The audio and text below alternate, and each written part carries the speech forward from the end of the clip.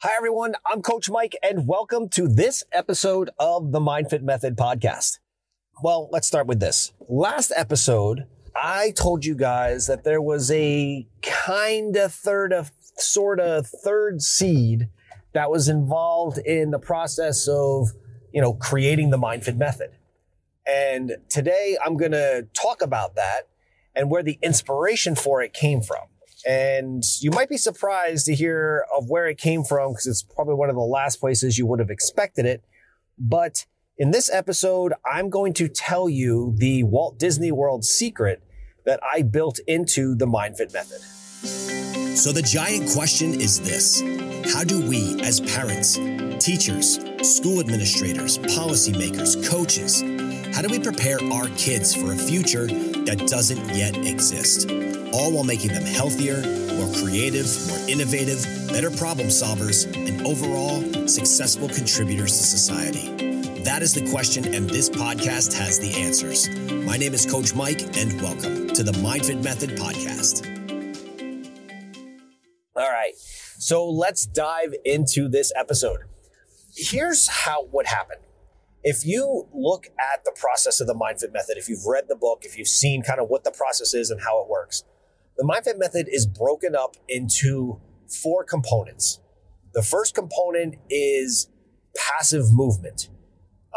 Now, think of this in terms of an hour-long class. You can go a little bit longer than that, but think of it in terms of an hour-long class.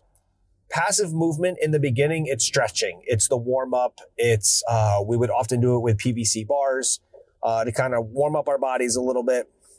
That would last approximately 4 or 5 minutes. Then you have active movement. This is the actual workout time frame of the hour of the MindFit Method. And during that, the duration is approximately 8 to 14 minutes, depending on the workout, depending on how it's structured. And the next part is passive learning.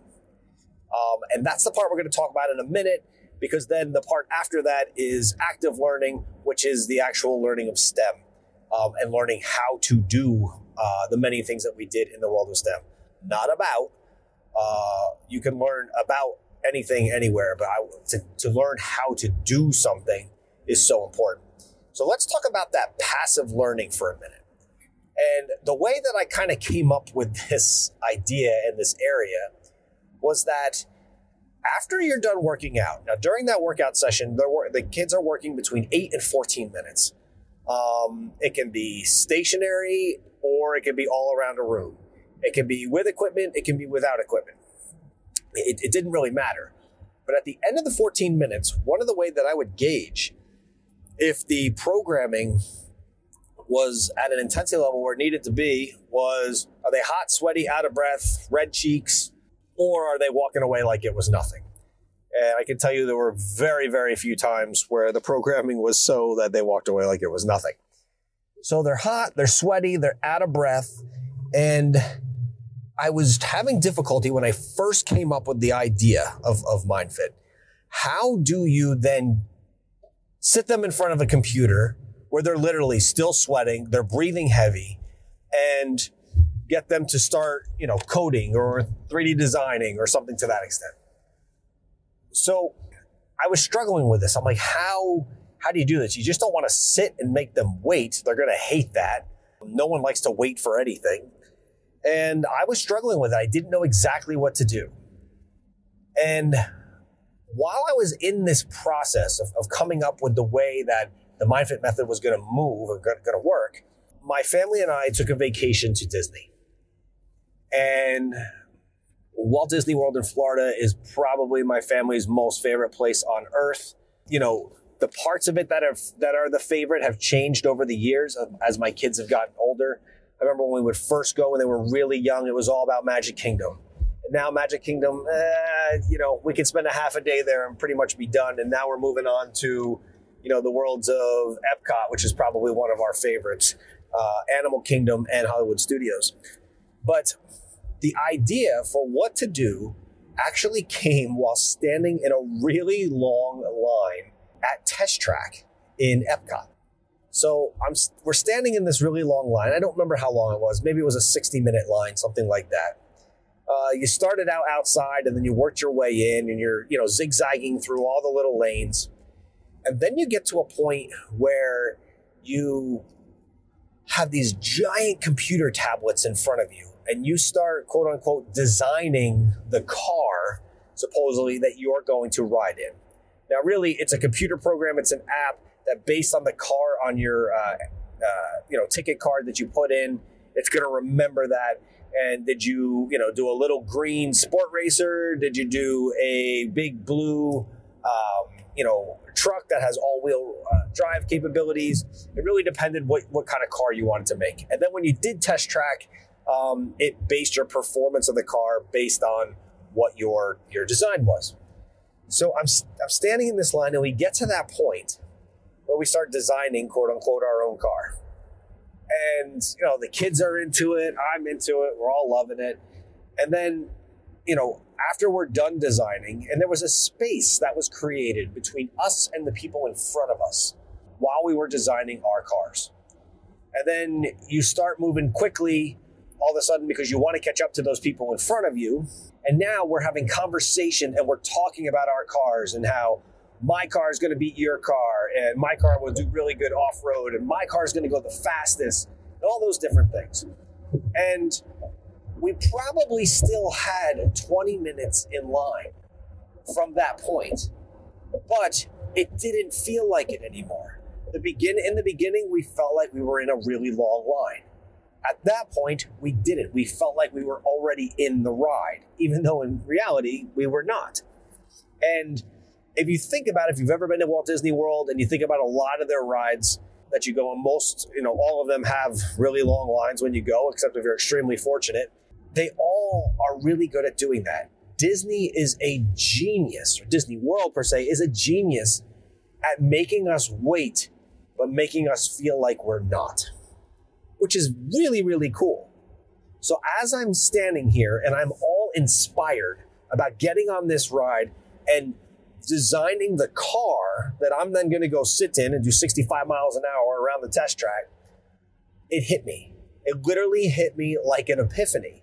And I said, oh my God, I need a room where I can inspire kids as to why STEM, why are they learning this? Why are we teaching what we're teaching? Why are they learning what we're learning? And why is this important?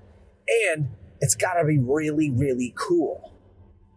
So as I started thinking this through, I thought, you know what? It's not just about inspiring them and making them feel like they're not waiting. That waiting period also helps their bodies return to what's called steady state. So their heart rate comes back down, they start sweating less, their breathing rate decreases. So now, after the active movement or the exercise, they have their brains are primed, but their bodies now weren't quite ready. So now we had to do a slight tweak and give them 5 to 7 minutes in what we called our decompression room. Now, the only reason we called it decompression room is because it kind of sounded cool. There was no decompression that actually happened. But during that time frame, it allowed their bodies to relax. So what were they doing while they were in there?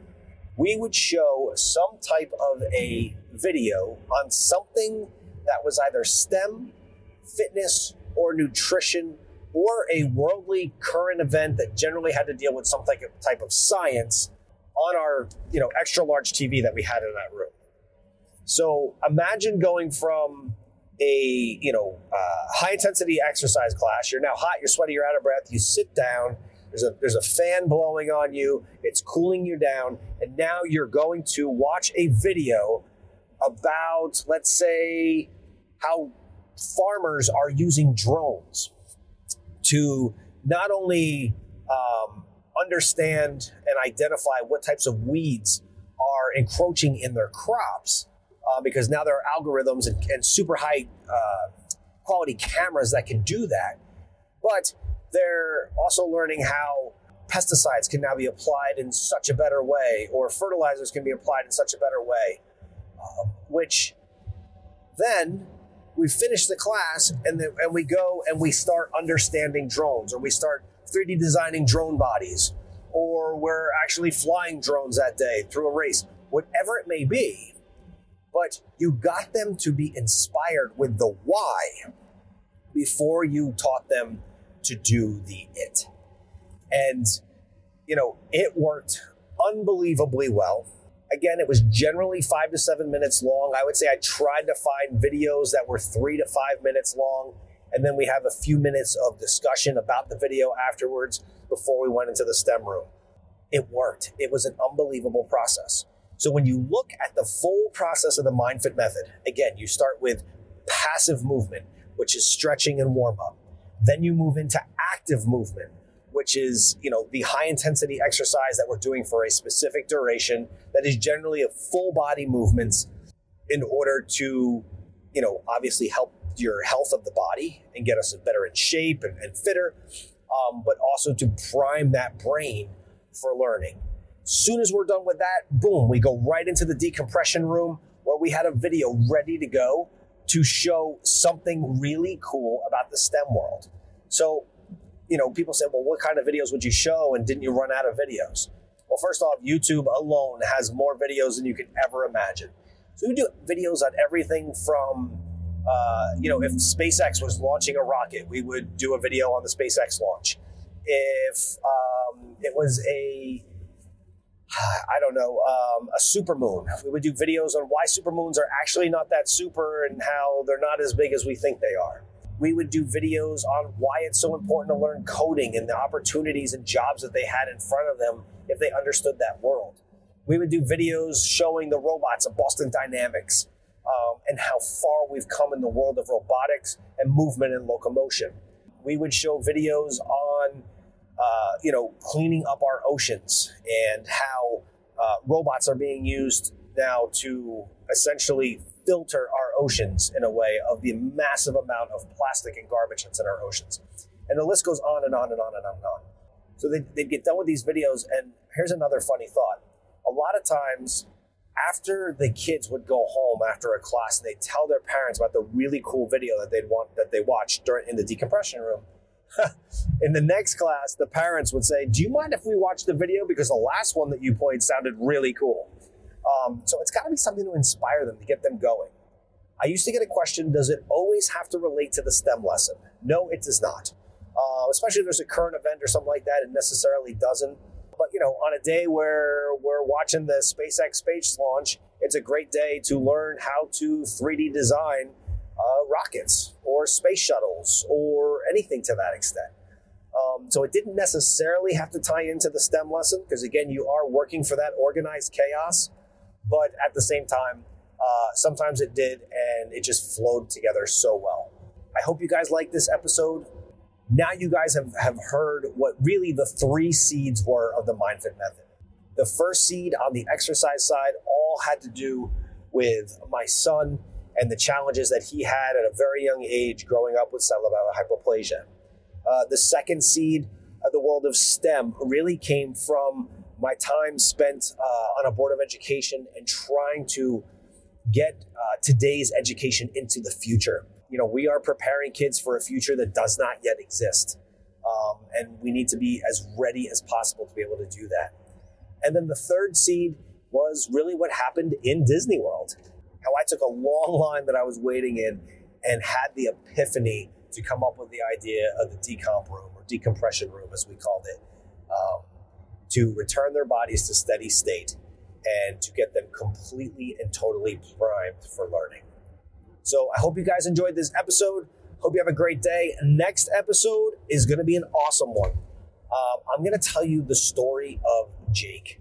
Jake was one of our students at our MindFit facility in New Jersey, and he is the epitome of a fitgineer. You might have heard me use that word a couple times before. If you've read the book, you know what I'm talking about. But he has an amazing story about why it's so important to let kids fail, but also how important the next step is and the step after that when they fail, and what has to happen next in order to make the experience worthwhile. So I hope you guys have a great day. If you like this episode, please give it a like. And if you really liked it and want to share it with someone, please share this episode on your social media or with a friend. Any time that you spread the word about what we're doing at the MindFit Method, it helps spread the word so that we can have an impact on as many children across the globe as possible. So I hope you guys have a great day. Take care, and signing off for now.